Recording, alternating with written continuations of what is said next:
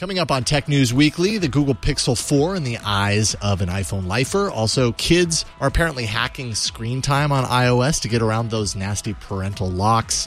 The Internet Archive now offers thousands of MS-DOS games for free. You know what you're doing this weekend. Should you warn people that come into your home that you have a smart speaker? That's an interesting discussion. We cover a whole slew of dire EV news up next on Tech News Weekly. Podcasts you love. From people you trust. This is Twit.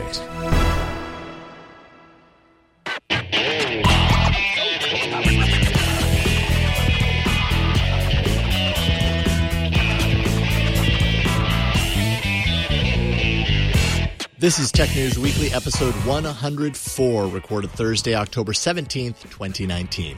This episode of Tech News Weekly is brought to you by CashFly. Give your users the seamless online experience they want. Power your site or app with CashFly CDN, that's Content Delivery Network, and be 30% faster than the competition. Learn more at twit.cashfly.com. Hello and welcome to Tech News Weekly, the show where every week we talk to and about the people making and breaking the tech news. I'm Micah Sargent. I'm Jason Howell. You guys did a great job last week. Thank you. Maneuvering around the crazy fires. It was an interesting take on things. Yeah. But you know, we made it happen. Yeah. And I'm excited to say that today I am wearing my special T&W socks here. All right. Got to get the banana on the show. The banana's Excellent. on the show. Yeah. I love it. Did you buy those socks specifically for the show? I want to say yes, because that would be the fun answer. But the fact is, no, I've had them for this is quite just a a while. thing. This is just a thing. Yeah. Right on. Love it. Well, it is time to get started with the show this week. Google on Tuesday announced some new hardware, including an ultra-portable Chromebook, new Pixel phones, some earbuds, and some new Nest products. We've heard quite a bit from folks who are settled comfortably within the Android Google Pixel camp. Don't know who you're talking about. So I thought it would be interesting to bring in someone from, quote, the other side, as it were. We have Lori Gill, managing editor of iMore, here to talk about her thoughts and reactions to everything Google announced at their hardware event. Welcome, Lori. Thanks for having me. Yeah, we're excited to have you here. And I want to get started with the new Pixel 4. What are sort of your immediate thoughts on this device and sort of what you thought seeing it and you know, hearing about what it can and can't do? Yeah, so the Pixel 4 definitely is reminiscent to me of an upgrade from the iPhone 10 to the iPhone XS, for example. It hardware-wise, it looks like an incremental upgrade, but there's a lot of things going on behind the scenes that make it a really big deal, especially the upgrade to the camera. It's got the camera bump now, which I think early on when we first saw a lot of images of the iPhone 11 and the rumors of it having the squircle, I think is what people are calling it, I was just grossed out by it. I just could not look at it. It was so offensive. But we saw so many leaks that by the time it actually came out, it was just like, well, that's what it looks like now. It's not really a big deal. So for the Pixel 4 having the same squircle, it's all kind of the same thing. In comparison to the way it looks on the Pixel 4 versus the iPhone 11, I actually prefer the way the squircle looks on the Pixel 4 because I like that it's dark. I like so it doesn't show these big gaping holes like it does on the iPhone 11. It looks like a big black square instead of three black circles on a colored background. So I actually prefer that look. I thought the way they adjust for the notch. So we know why you need to have that sort of banner across the top and you want to have an edge-to-edge screen, but to have really great camera features in it, you have to use up more of the top of that screen. So instead of a notch, they put what I'm hearing people call a forehead, which is it's a good alternative. I've gotten used to the notch. I don't even notice it anymore. I actually appreciate that there's like some little extra things that happen in the upper corners of the iPhone 11. But the forehead is a nice alternative to that notch. So if you really are just really grossed out by that, or you just don't like the way it looks, a small banner at the top is much better than just the large bezels of the old phones that we had 3 years ago. So it's a great compromise. I think those are the two biggest noticeable changes between the two. I don't know why they didn't keep the is it pinkish or not pink or something like that? Yeah, not pink. Yeah, not like pink that. with the phone color. Who the heck knows? I don't know why they name their colors the way they do, but yeah. Pink is such a popular color, right? It's still a very popular color right now. So the fact they didn't offer it with their flagship phone for this upcoming year, to me, is kind of weird, kind of a mistake. I don't think the millennials are going to be into the orange color as much as they're into the pink color. It's such a common, popular color that I was surprised to see it go. Apple did the same thing. They got rid of the rose gold and a lot of things. Broke my heart when they did that. Yeah. Although we got green, pink, right? so yeah. I mean, see, they got rid of pink or rose gold a while ago. My heart was broken then, and then they said, "Oh, you know what, Micah? We heard your heart was broken, so here's a green phone." Yeah. I'm also noticing that you don't use a case on your phone anymore. You used to have a green case on your phone, and now you go naked. So that's a big deal. Yeah, because see, here's the thing: is that everybody who, and we're getting a little off topic, but everybody who was, they've got a green phone now, but you're going to put a case on it. Right. I can't let them win. I have to win, obviously. Well, and along those lines, what you were talking about, Lori, as far as the camera bump. You end up putting a case. Like, I know for myself, I have to put a case in my phone. Like, I had years there where I was like, I never dropped my phone, and you never have dropped your phone until you drop your phone. And then suddenly it was like, okay, I can't afford to do that anymore. So, and when you put a case on these devices, suddenly that bump becomes not a bump, right? It's like it sits flush and it's not a big deal. So at least there's that. There's ways around it. I got to say, it really bugs you. Lori, I agree with you that I love how it looks on the Pixel 4, the camera bump. I think the way that they sort of lean into the difference between the two does look good. And that white one is, that's a hot phone. Yeah, it's the one that I ordered. I like that's a good choice. The orange one kind of scared me. You didn't order orange? No, you know what? That orange color I'm not sold on it. Even though the white one does have the orange styling on the button, and I like that Google does that. They have in the last couple of years gotten kind of playful with the color scheming, not just going for we just changed the body of the device to be this color, but rather kind of like switching it up and going like with a panda color format of black on white in interesting ways. So I like that they do that. But yeah, I maybe I'll see the orange in person and be like, man, I wish I had. It reminds me too much of a basketball. We're so close to Halloween, it just reminds me of like a Halloween phone. If you put some triangles and a smiley face on the back, it'll become a jack-o'-lantern. I can't wait to see those cases come out. Right? There's going to be people that are going to make cases to match the phone and the Squircle. It's going to be fun. Yeah. Oh, yeah, I guess that could be that the Squircle already serves as one of the eyes for the jack-o'-lantern. Yeah. Can I ask you a question? There's let's see here, and where do I even begin? One of the things that I was kind of hoping to see, and this was busted very early on because this, as we mentioned earlier, is probably one of the most leaked phones in history, is the missing or the lack of an ultra wide on the phone. And I know the new iPhone has this. I know that I've used an ultra wide camera on a number of phones at this point, and it's just one of those features that I authentically love and enjoy using. For the right scenario, I'm always happy when it's there. Do you think that's a big miss for Google? So I think I am of the opinion that if you can always crop out, and today's cameras are so capable of clear, beautiful pictures when you crop in. So I love telephoto. I have the iPhone 11 Pro, so I have the ultra wide and the telephoto, and I do use the telephoto lens. I love it. I think it's great.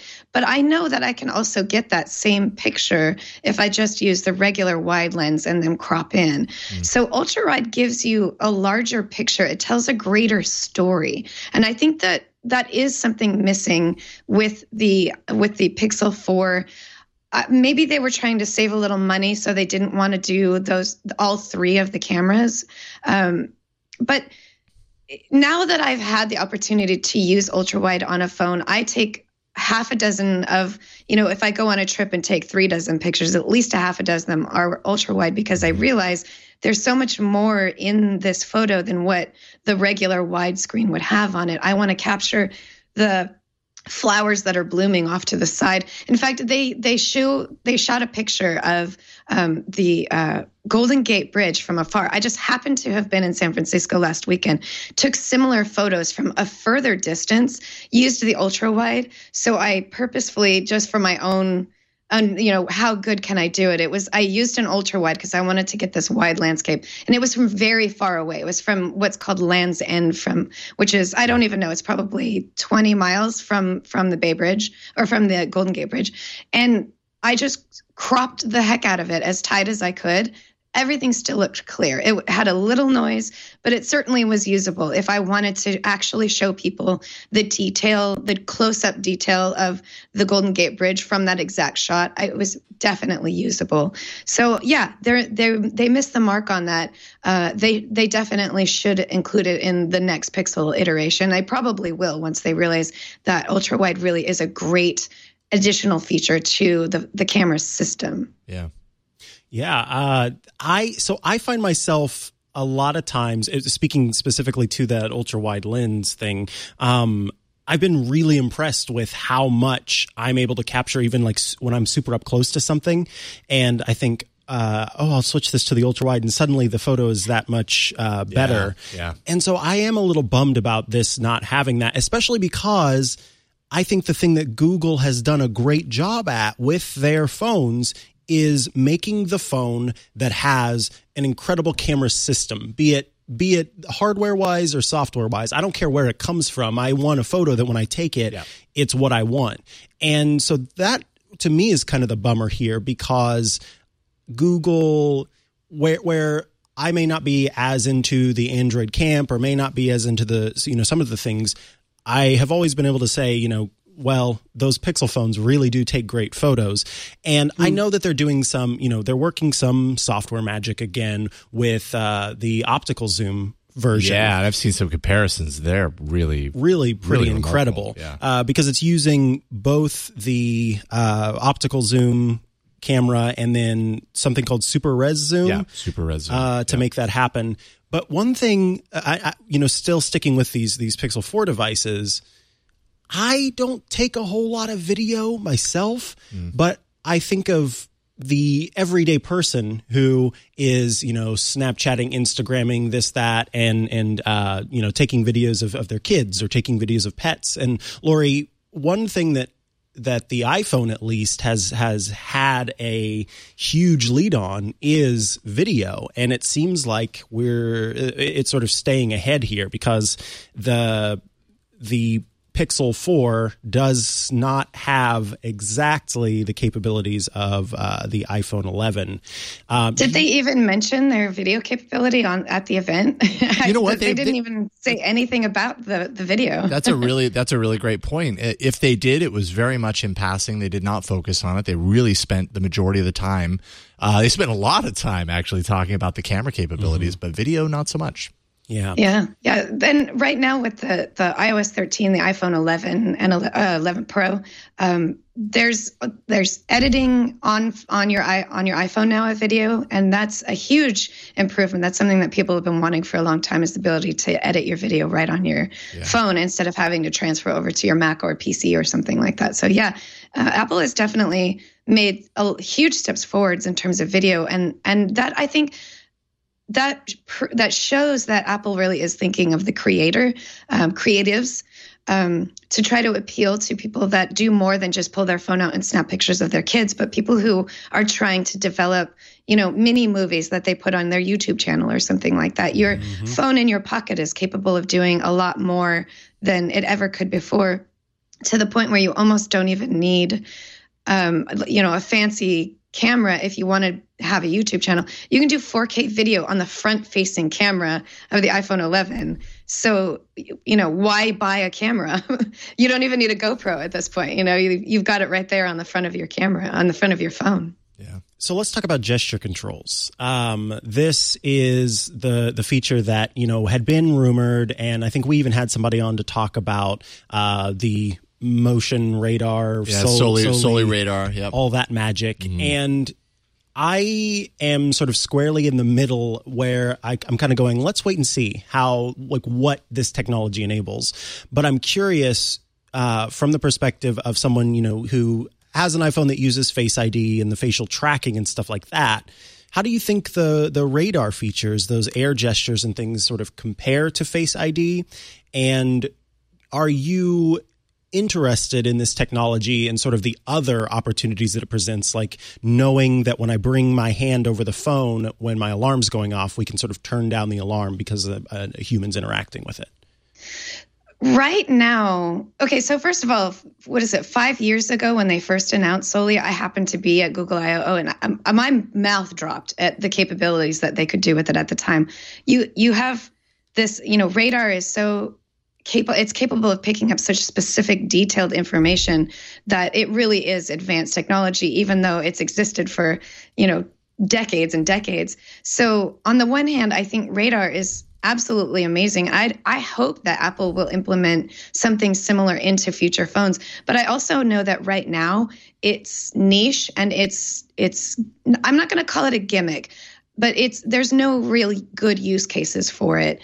You can swipe left or swipe right in the air to, change your volume or switch a song, or, hovering your hand over dims the volume of your alarm. But that's it. It doesn't have scroll. You can't swipe down to scroll or anything like that. There's so many things it could potentially do that plopping it into a phone right now, to me, and Google does this a lot. It's great that they experiment and they like to put those experiments into the hands of people.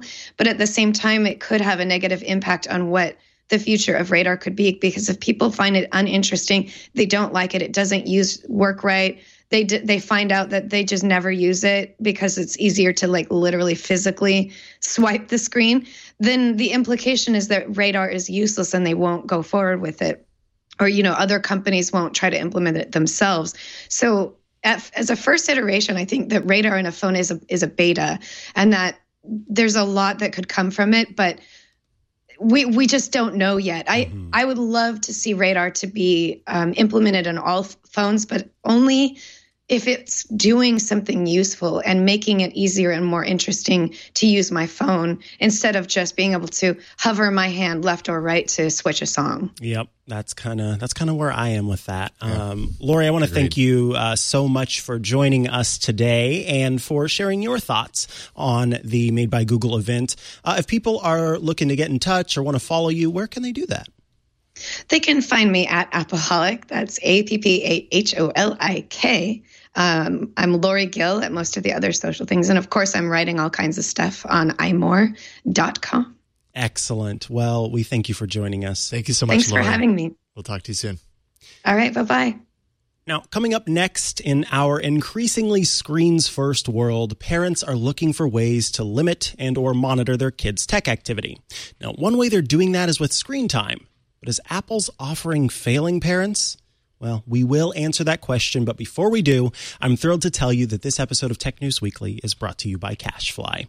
You can give your users the seamless online experience they want to power your site or app with CashFly CDN and be 30% faster than the competition. No matter what industry your business is in, if your website is directly tied to company revenue, you got to give your customers the fast downloads they need with CashFly. CashFly CDN delivers rich media content up to 10 times faster than traditional delivery methods and up to 30% faster than other major CDNs. It's backed by a 100% SLA. CashFly guarantees the best user experience for all your customers, no matter where they are or what devices they're on. You can join the thousands of others who trust CashFly's reliable network, including LG, Microsoft, Adobe, and Ars Technica. In fact, we've been hosting all our podcasts, audio and video, on CashFly for a decade. Every month, our viewers and listeners download petabytes of data fast and flawlessly. Twit literally would not exist without CashFly. Thank you, CashFly. You can say goodbye to logging in multiple times a week, or worse, even daily, trying to track your CDN usage. There are no billing spikes. You get a custom plan tailored to your CDN needs based on yearly usage trends. On average, customers who switch to CashFly save more than 20%. Just imagine what you could do with that 20% in your time. And just for Twit listeners out there, CashFly is giving away a complimentary detailed analysis of your current CDN bill and usage trends so you can see if you are overpaying 20% or more for CDN. Learn more at twit.cashfly.com. Once again, that's twit.cashfly.com, and we thank CashFly for their support. All right, so Apple created Screen Time to allow parents to control the use of their children's devices. Google has one of these as well on Android phones, so they're all kind of doing this. But kids have always been very crafty, I know from experience, more so than even Apple engineers at Cupertino would like to admit, I imagine. And that is making things difficult for parents, ultimately. Joining us to talk about how Screen Time is failing for parents is Reed Albergotti from the Washington Post. Welcome back to the show, Reed. Thanks for having me. It's great to have you back. So I'm an Android user. From the outside looking in, I think I've always kind of assumed that the closed nature of iOS actually ensured that a feature like this would be bulletproof. And I also realized that in technology, nothing is bulletproof. But anyways, more so than maybe without, if it was from someone else. How is Screen Time supposed to work? And what assurances has Apple given to users about its effectiveness right now? Well, it's supposed to work as a built-in function on the phone where you turn this thing on and you're now in control of your kid's phone. So they can't do anything without you knowing, without you giving them permission. And the way it actually works in practice is that kids, get frustrated because all of a sudden they're trying to go on TikTok or YouTube or what have you, and they get a notification saying they're not allowed. And they start playing around with the settings on the phone, turning the phone off and on. They just basically press every button until they find a way around the screen time. And it turns out there are lots of these bugs out there, and they talk about it on Reddit. They post about it on YouTube. I mean, it's amazing how much information you can find out there on how to get around screen time. And Apple really has been very slow to fix these bugs, and that's really frustrated some of the parents that I talked to for this article. Yeah, I can imagine that. Along that line specifically, obviously, like you say, kids are finding these hacks, almost stumbling on these hacks in some ways, but they know where to turn to find them. Why do you think Apple isn't kind of buttoning up these open holes as quickly as kids are finding them, or as parents even know about them?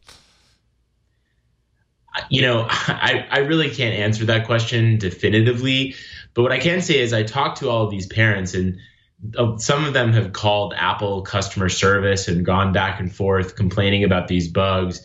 And they've asked Apple that question, and Apple hasn't really told them that they're going to fix these bugs. And what the parents say is they don't really think this is a high priority for Apple. And that sentiment sort of makes sense, because it is a little odd to have a company that has an extremely popular consumer product coming out with ways for people to use that product less. It's kind of a strange situation. And really, this came after about a year ago, after shareholders complained to Apple's board that the company wasn't doing enough to address screen time addiction, which is, a growing problem. So it could be, and I think some of the parents have surmised this, that Apple was sort of pressured into coming out with this product, and that it's not a top priority for the company. Could you speak a little bit more in detail about some of the ways that folks are circumventing the screen time?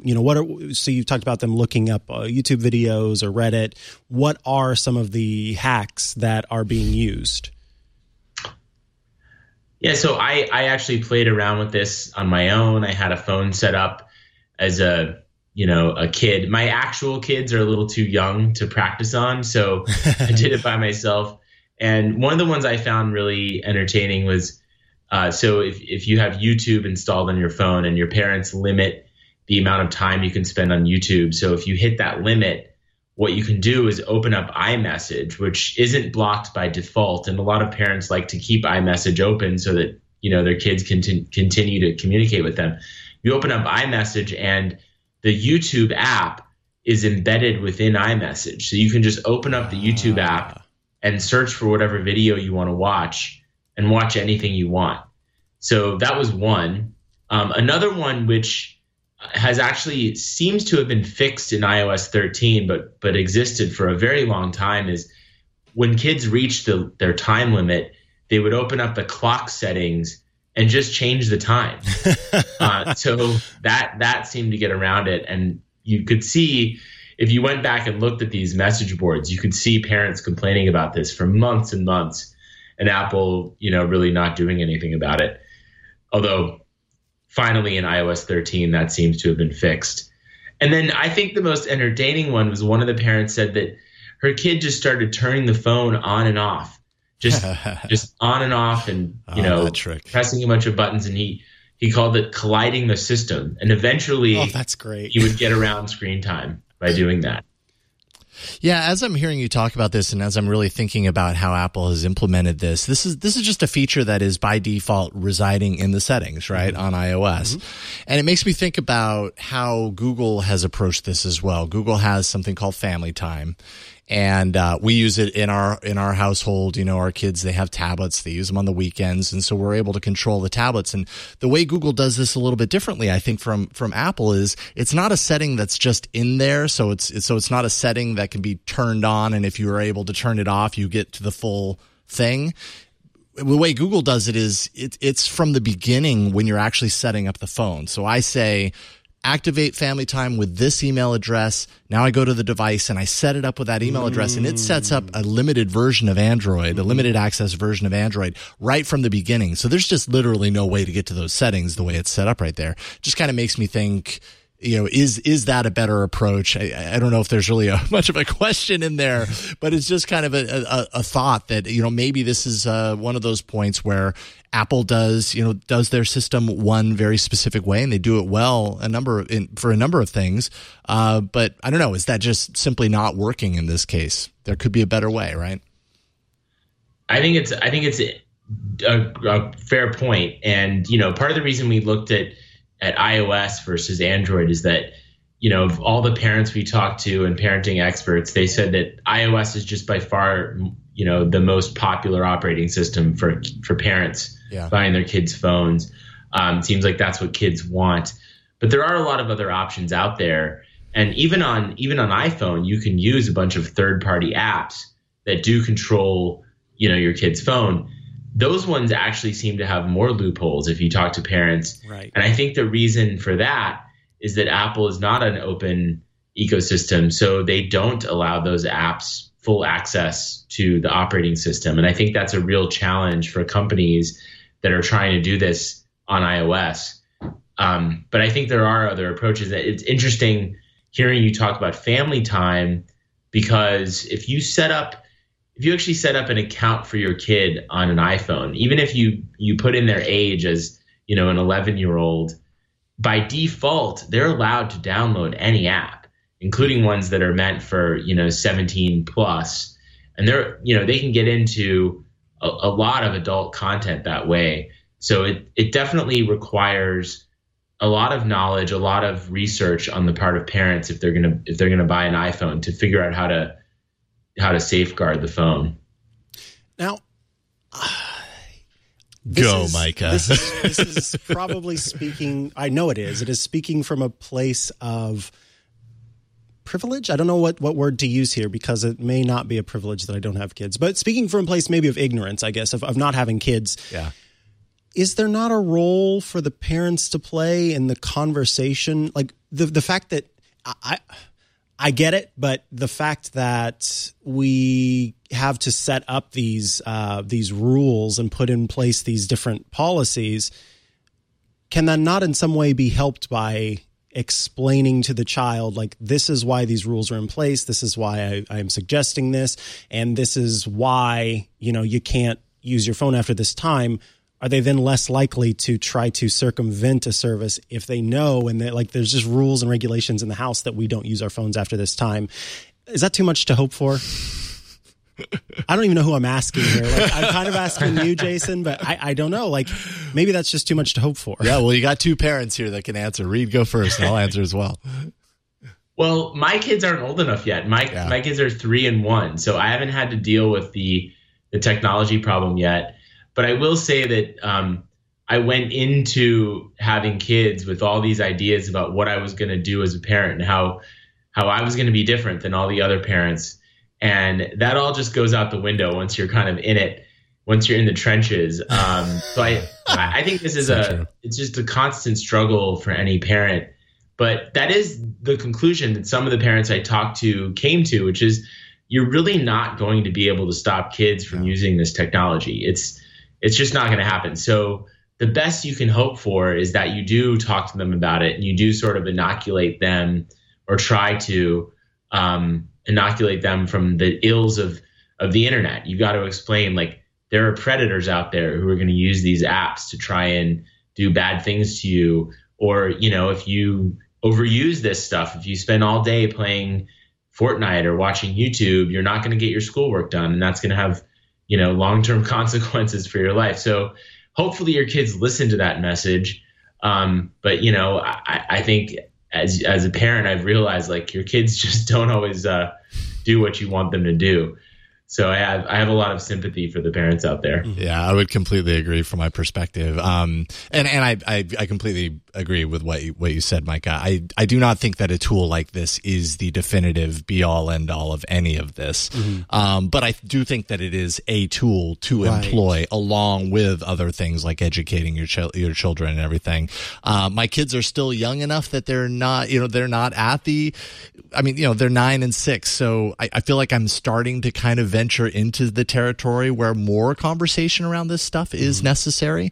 But I appreciate that there are tools that exist that allow me to kind of button things up a little bit to feel like they are more protected, whether they make an intentional or unintentional mistake online. Yeah, and I want to be clear here. Like, I am not making an excuse for the technology, which I don't think that you thought that, but just to be clear, you know, I think this technology should work and should give parents the tools that they need. And I think especially regarding the latter point that you made here, where what if my kid accidentally sees something or interacts with someone that they should not be interacting with or seeing?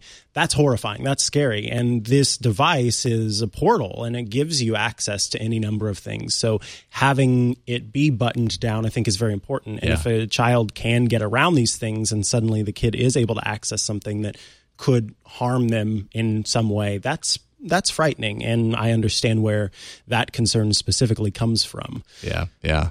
And one other thing I would say along these lines is, that, and I'm curious to know, Reed, if you talk to any parents that were like, that saw this as like a glimmer of creativity in their child, to understand that, like, they had this device and they were actually able through creative means to do something that a lot of other people have overlooked. Like, there's some gold to be found there as far as that's concerned. Would you agree? Oh, yeah, you're absolutely right. Parents do. I mean, you know, usually they end up taking the kid's phone away and maybe grounding them for a little while, but they certainly appreciate the ingenuity. And I think a lot of parents, you know, especially just reading the message boards, a lot of parents were saying, you know, I'm proud of my kid for, you know, figuring out a way around the rules. Like, that's how you get that's how you get ahead in life. Critical thinking. You know, and I think there's also this acknowledgement that so much of the world now revolves around computers. So if you can be adept at this type of technology, you do have kind of an advantage. But I think there's this flip side to it, which is that kids' brains are simply not, certain parts of their brains are just not developed until a certain age, and they can't make perfect decisions all the time. What's crazy about the modern internet, this mobile world, is that kids can so quickly get into trouble that can have lasting impacts on their lives. I mean, when I was a kid, I mean, you could get access to things you weren't supposed to get access to, but you had to go through a lot of effort, and it probably the consequences probably weren't as dire as they are today. Now, I mean, the time between a kid making a bad decision on one of these social networks and, like, literally being kidnapped or human trafficked for some of these kids, I mean, it can be a matter of hours or a day or two. So it's so fast. Like, not to take this in a dark turn, but I have been researching this stuff, and it's amazing. Yeah, I completely agree, and I'm happy that you brought that up. So very true. Very interesting story. Reed Albergati with the Washington Post, WashingtonPost.com. Where can people follow you online to keep up to date with all the work that you're doing? Well, the Post website. Also, I'm on Twitter at Reed Albergati, just my full name. And, Facebook, LinkedIn. I'm not hard to find. Awesome. Reed, thank you so much for taking time with us today. We appreciate it. Thank you. Thanks for having me. It was fun. All right. We'll talk to you soon. All right.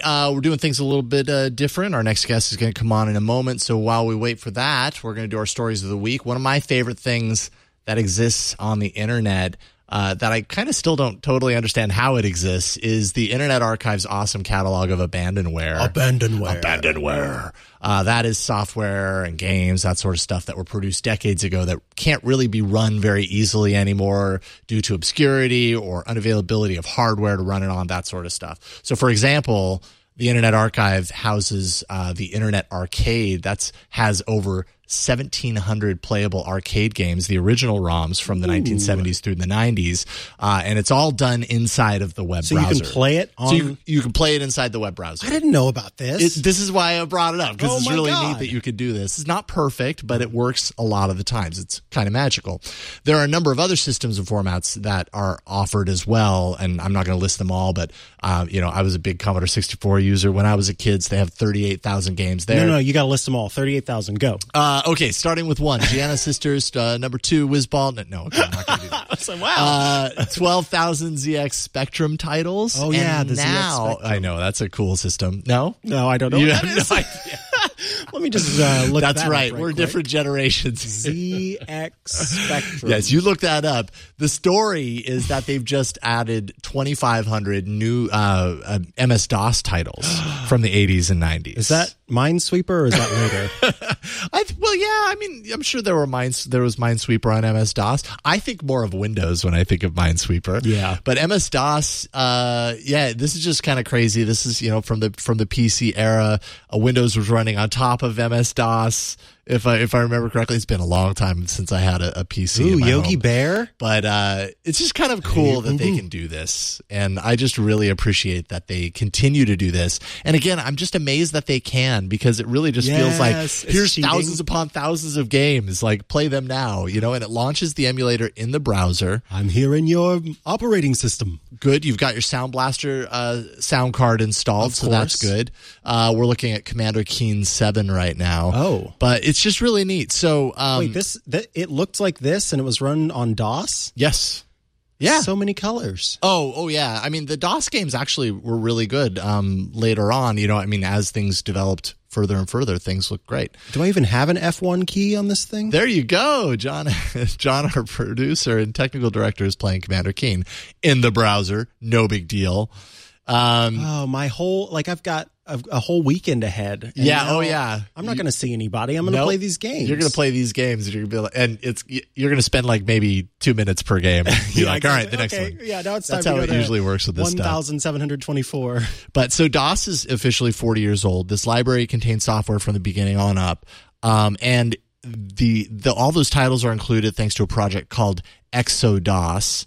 That collects, and then they spend time reconfiguring the software to make it run properly now, because a lot of these this DOS software was device specific. It required certain hardware. You might run it on a machine today and it would go really, really fast because our machines are just so fast, and it didn't have any kind of controls on the speed or anything like that.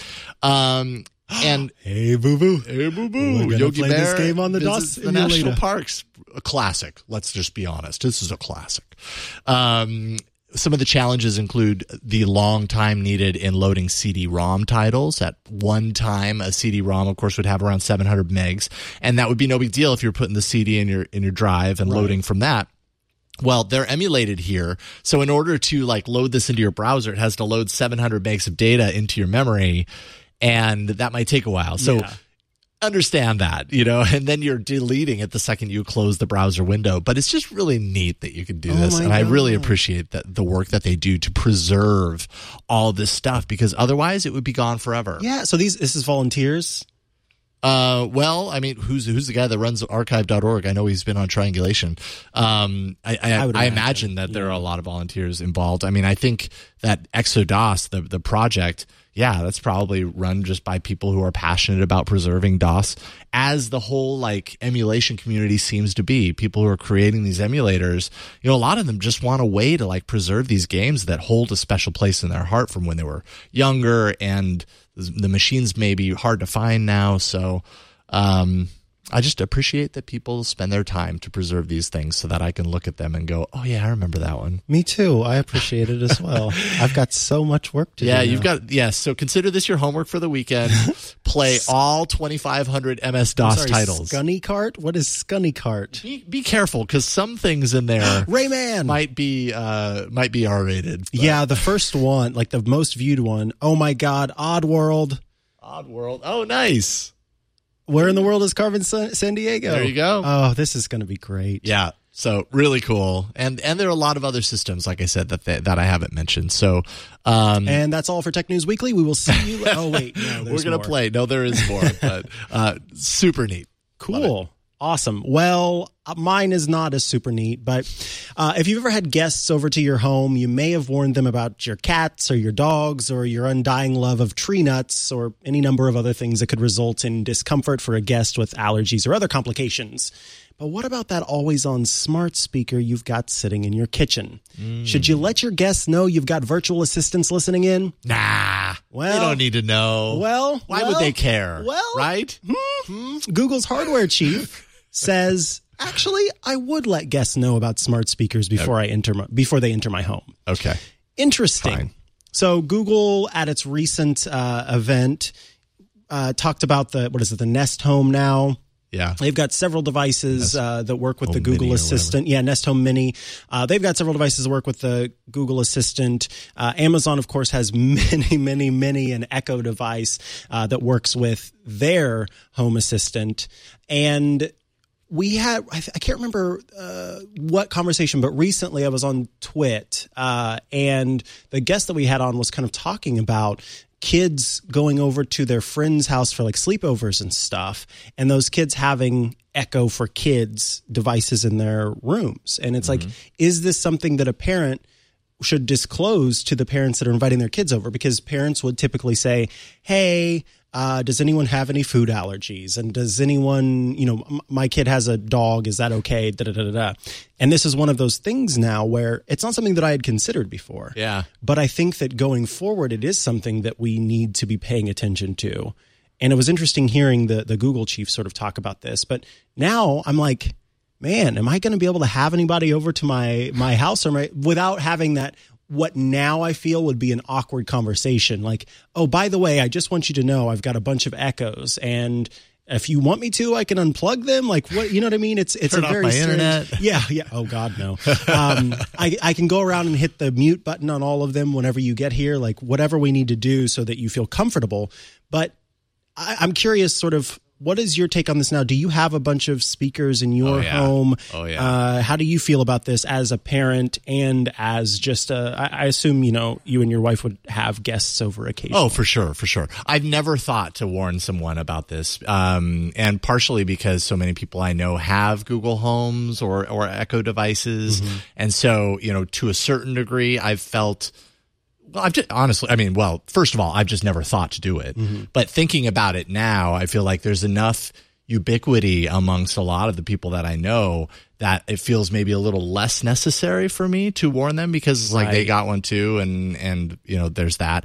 But when you're talking about kids, maybe that's a different story, right? Like, we have a Google Home Mini in almost every room of our house, and that includes the kids' room. We have a limited version of, we have software limited versions of the Google Home Mini in their rooms, and we control the content on all of them, so we get rid of the possibility of explicit content appearing, because we just don't want to go down that road. Google play this song, and it's like every exactly word is a curse word. Yeah. And Google makes it relatively easy to do that. It's not 100% perfect, but it's good enough in my experience.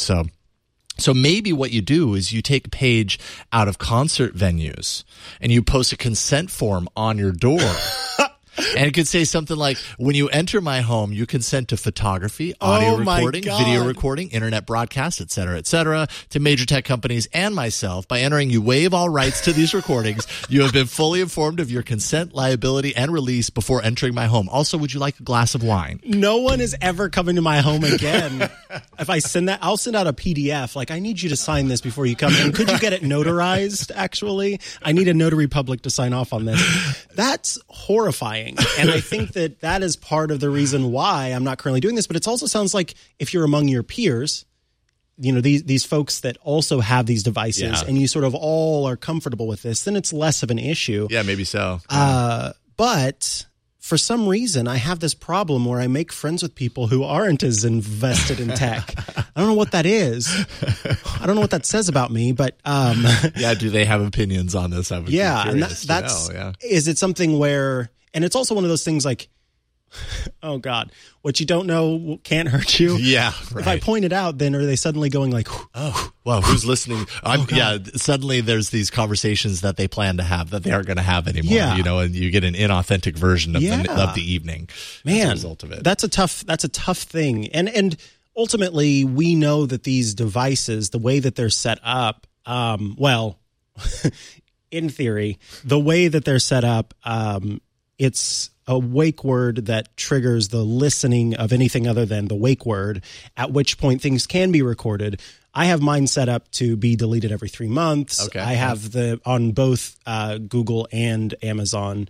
And with Siri, now whenever you upgrade to the latest version of iOS, you actually have to opt in to sending the voice things away to be graded or whatever.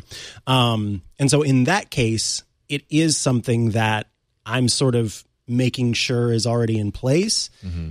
But it's kind of it's a tough thing.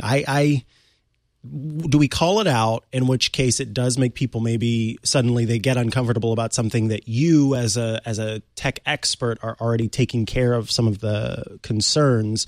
Or do I what I should do, I think, is let them make that decision for themselves. But then it's like, let me send you 9 paragraphs explaining to you how this technology is okay or it's not. Like, I don't want to add worry that doesn't need to be there as someone who does understand this. Well, and as we're talking about it, it kind of it occurs to me that, like, you remember Google Glass from a couple of years ago, and everybody was all freaked out about someone, holding a camera up and recording them. Mm-hmm. The reality is the camera was very visible, mm-hmm.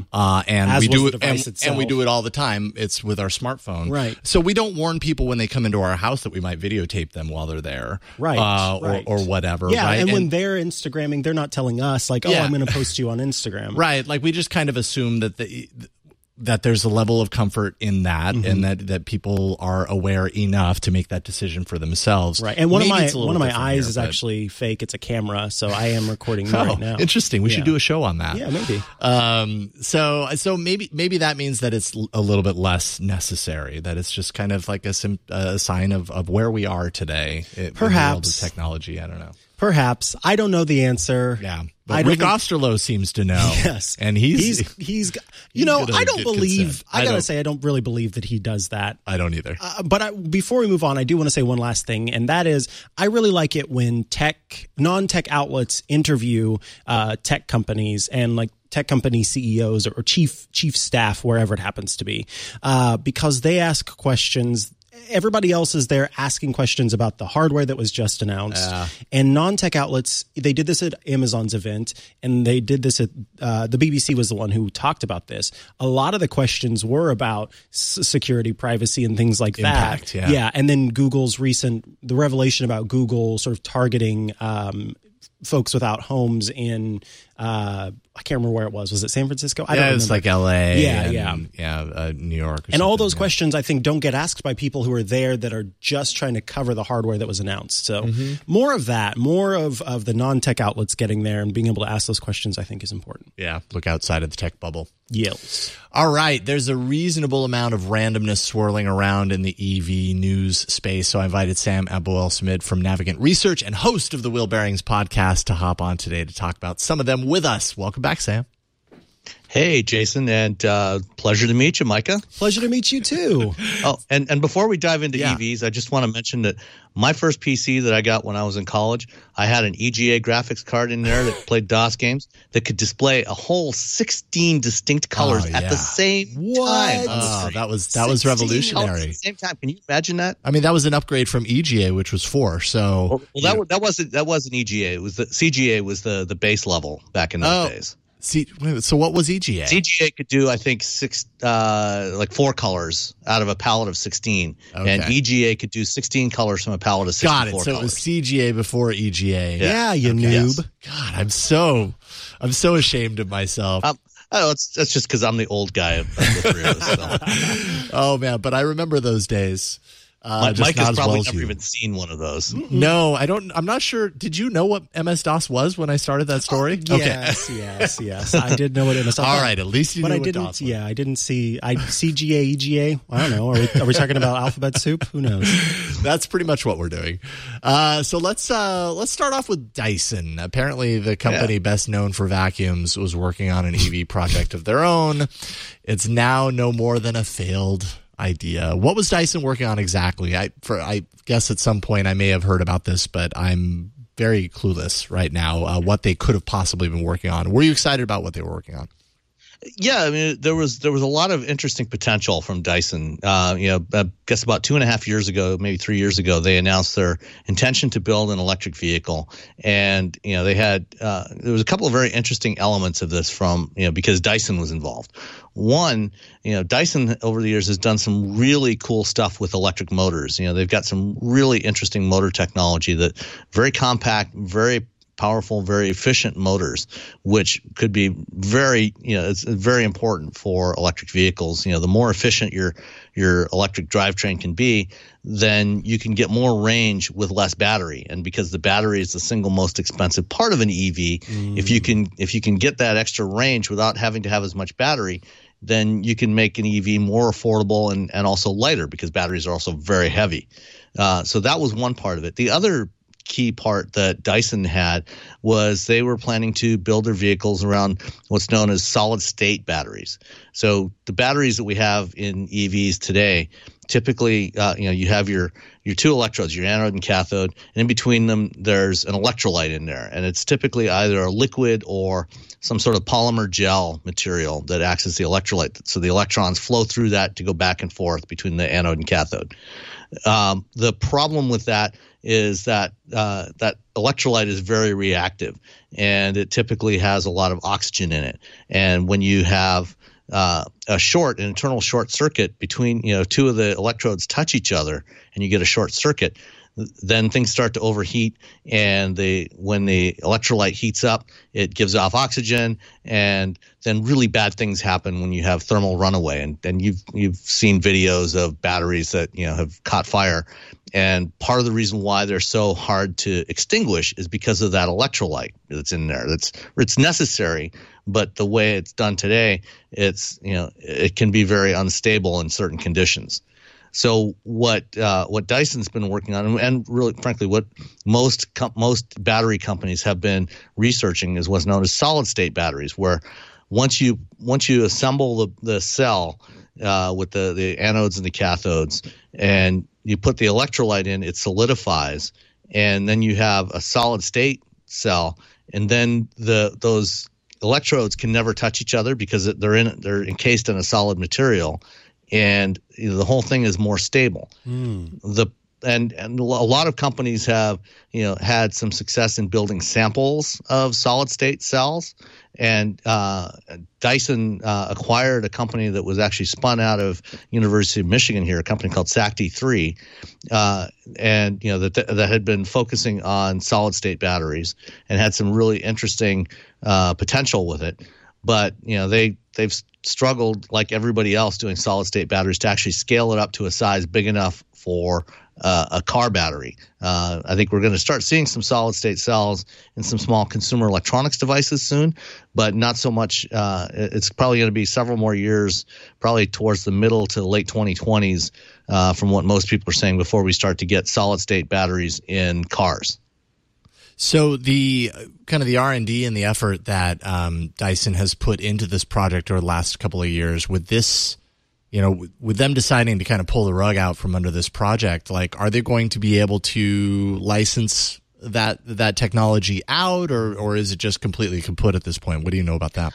Well, I mean, assuming that they have, taken their motor technology and scaled that up to a size, from a hairdryer or a vacuum cleaner that's big enough to drive a car, then yeah, absolutely, they could easily license that out to other manufacturers, and there are plenty of car makers that would be very interested, I think, in using Dyson motors in their vehicles, if they were available at a cost-effective price point. And that's the other key is, the motors that Dyson has done up until now, while they're very good, they're also very small. To scale that, whether that remains cost-effective when you scale it up to the size you need for a car is a very different question. We don't know that yet because, if you look at the products Dyson makes today in their various market segments, they're pretty pricey. They tend, Dyson vacuum cleaners tend to be more expensive than everybody else's. They're $500 hairdryer, I think, that Christina Warren is so enamored with. Very, very expensive for a hairdryer. But if that can be scaled up to an automotive size at a cost-effective price, then they could very easily sell lots of those to the industry. Same thing goes with the batteries. If they can get those batteries working, the solid-state batteries, there are lots of car makers that would love to use that. And I just want to call out Beatmaster's excellent work in the chat room asking the question, how will Dyson make a car that doesn't suck? Okay. Well, actually, that wouldn't necessarily be a bad thing because, if you had your air inlet on the bottom of the car, having it suck, actually pulling the car down, get better traction, be great in winter driving, or when you're cornering really hard, you would actually want something that sucks as long as you point in the right direction. Now, could you suck up the snow, though, so you become a snow plow, too? That'd be kind of interesting. Yeah, how do you suck up the traffic or the to speed? Keep the batteries cool. Yeah. You suck up the snow. It's liquid cooling. Oh, yeah, we've got it. Wow, we should form a company. Yeah. A Dyson spinoff. There's a lot to be made there. Then there's Faraday Future, the American tech startup that premiered its hard work in the form of the FF01 and then later the FF91 at CES a few years ago, only to then end up restructuring the business and laying a bunch of people off before coming to market with anything. Now the founder is filing bankruptcy. Do you have faith in this company all along, or was this kind of inevitable? I was there at CES in 2018. 2017 when they unveiled the FF91. So I was at that event that you're showing there, that article from The Verge, and that's the picture that's over my shoulder. It was from that reveal of the FF91. Oh wow! And almost from the moment that event started, it was clear that this was a company that was probably going to be doomed. Oh wow! Jia Yiting, who's the founder, the gentleman who declared bankruptcy or filed for bankruptcy, keep in mind, he's also the same guy who was the founder of Le Echo. And you know how that turned out. Yes. So, I mean, at that event in January of 2017, there was so much hype from this show. This was a 2-hour keynote that they did to reveal this car. It was just insane. And it's a shame because there's actually some interesting elements of this car that they're trying to do. But, I think that, Jia Yiting clearly had no idea what he was doing running this company. Mm-hmm. As part of this event, this 2-hour event, they showed a video clip that ran almost 2 minutes of the preparation work for the factory that we're going to build in North Las Vegas, just a short distance from where the event was. And all it was 2 minutes of bulldozers moving dirt around. They hadn't actually done anything except move some dirt. And they spent 2 minutes of this press event just showing earth movers. It was not a good sign right from the get-go. I don't think that there was pretty much anybody that I talked to that actually believed that this thing would ever get into production. And from that event, things went rapidly downhill from there. They started running out of money. They were trying to raise more money. They did a deal last year with a Chinese company called Evergrande that was supposed to put in $2 billion in return for an equity stake in the company, and things didn't work out between Jia and the management from Evergrande. They were trying to push him out, and finally they settled that. Basically, this company has been on death's door for the last almost 3 years now, and with Jia now filing for personal bankruptcy, it's going to be really hard for Faraday to actually raise any more money, because he's got a couple of, I guess, about $3.5 billion in debts that he owes, mostly in China. A lot of it related to LeEco, the collapse of LeEco, but also to Faraday. And, a lot of that is backed by his shareholdings in Faraday. And so, he sent out a letter as he was doing his bankruptcy filing, sent out a letter to a bunch of his creditors saying that, you need to do a deal now, a debt restructuring deal, so you get at least some of your money, because if this ends up going through and the stock becomes worthless, you're going to end up with nothing. And it's going to be really hard for Faraday to actually raise enough cash to continue operations with what's going on with Jia. Interesting. It just makes me think or feel, and maybe you can tell me if this resonates at all, that it's obviously it's EV is a tough business. It's very hard to launch one of these, but it seems like Tesla whether Tesla is a success, I think is up to interpretation, but I think they've done pretty reasonably well. I certainly see a lot of them on the streets right now. And I think from the outside looking in, it feels like there are a lot of other companies, people who think, well, if Tesla can do it, we can do it. What is the big differentiator between how Tesla was able to pull this off and how these companies are just kind of failing and flailing in trying? So as you said, the EV business is hard. And in fact, anytime you're building any kind of physical product, it's hard. What you have to do is look at Leo's history with Kickstarter. Mm-hmm. When you're building anything, it's challenging. And when you're building something as complex as a vehicle, that's many orders of magnitude harder.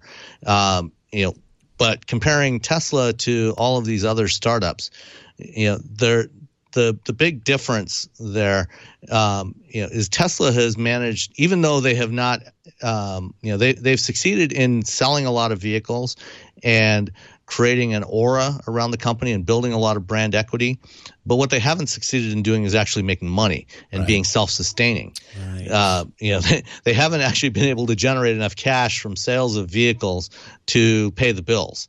And but what they have done is they've got this cult of personality around Elon Musk that has enabled them to continue to go back to the capital markets and raise money and bring in, basically keep going. Every time they launch a new car, they essentially do a giant Kickstarter. They when they announced the Model 3, 2 years before it went on sale, before it went in production, they were taking deposits on this thing, which was basically bringing in money that they were then using to pay the bills, to buy the tooling to build the car, which, so it was really not much different from a Kickstarter. The difference with these other companies is that they have not had the same kind of success in raising the enormous amount of money that it takes to build a manufacturing plant, to build cars, to actually do the engineering to get the car ready for production, to pay suppliers to get prototype parts, and then to pay them, to get production parts.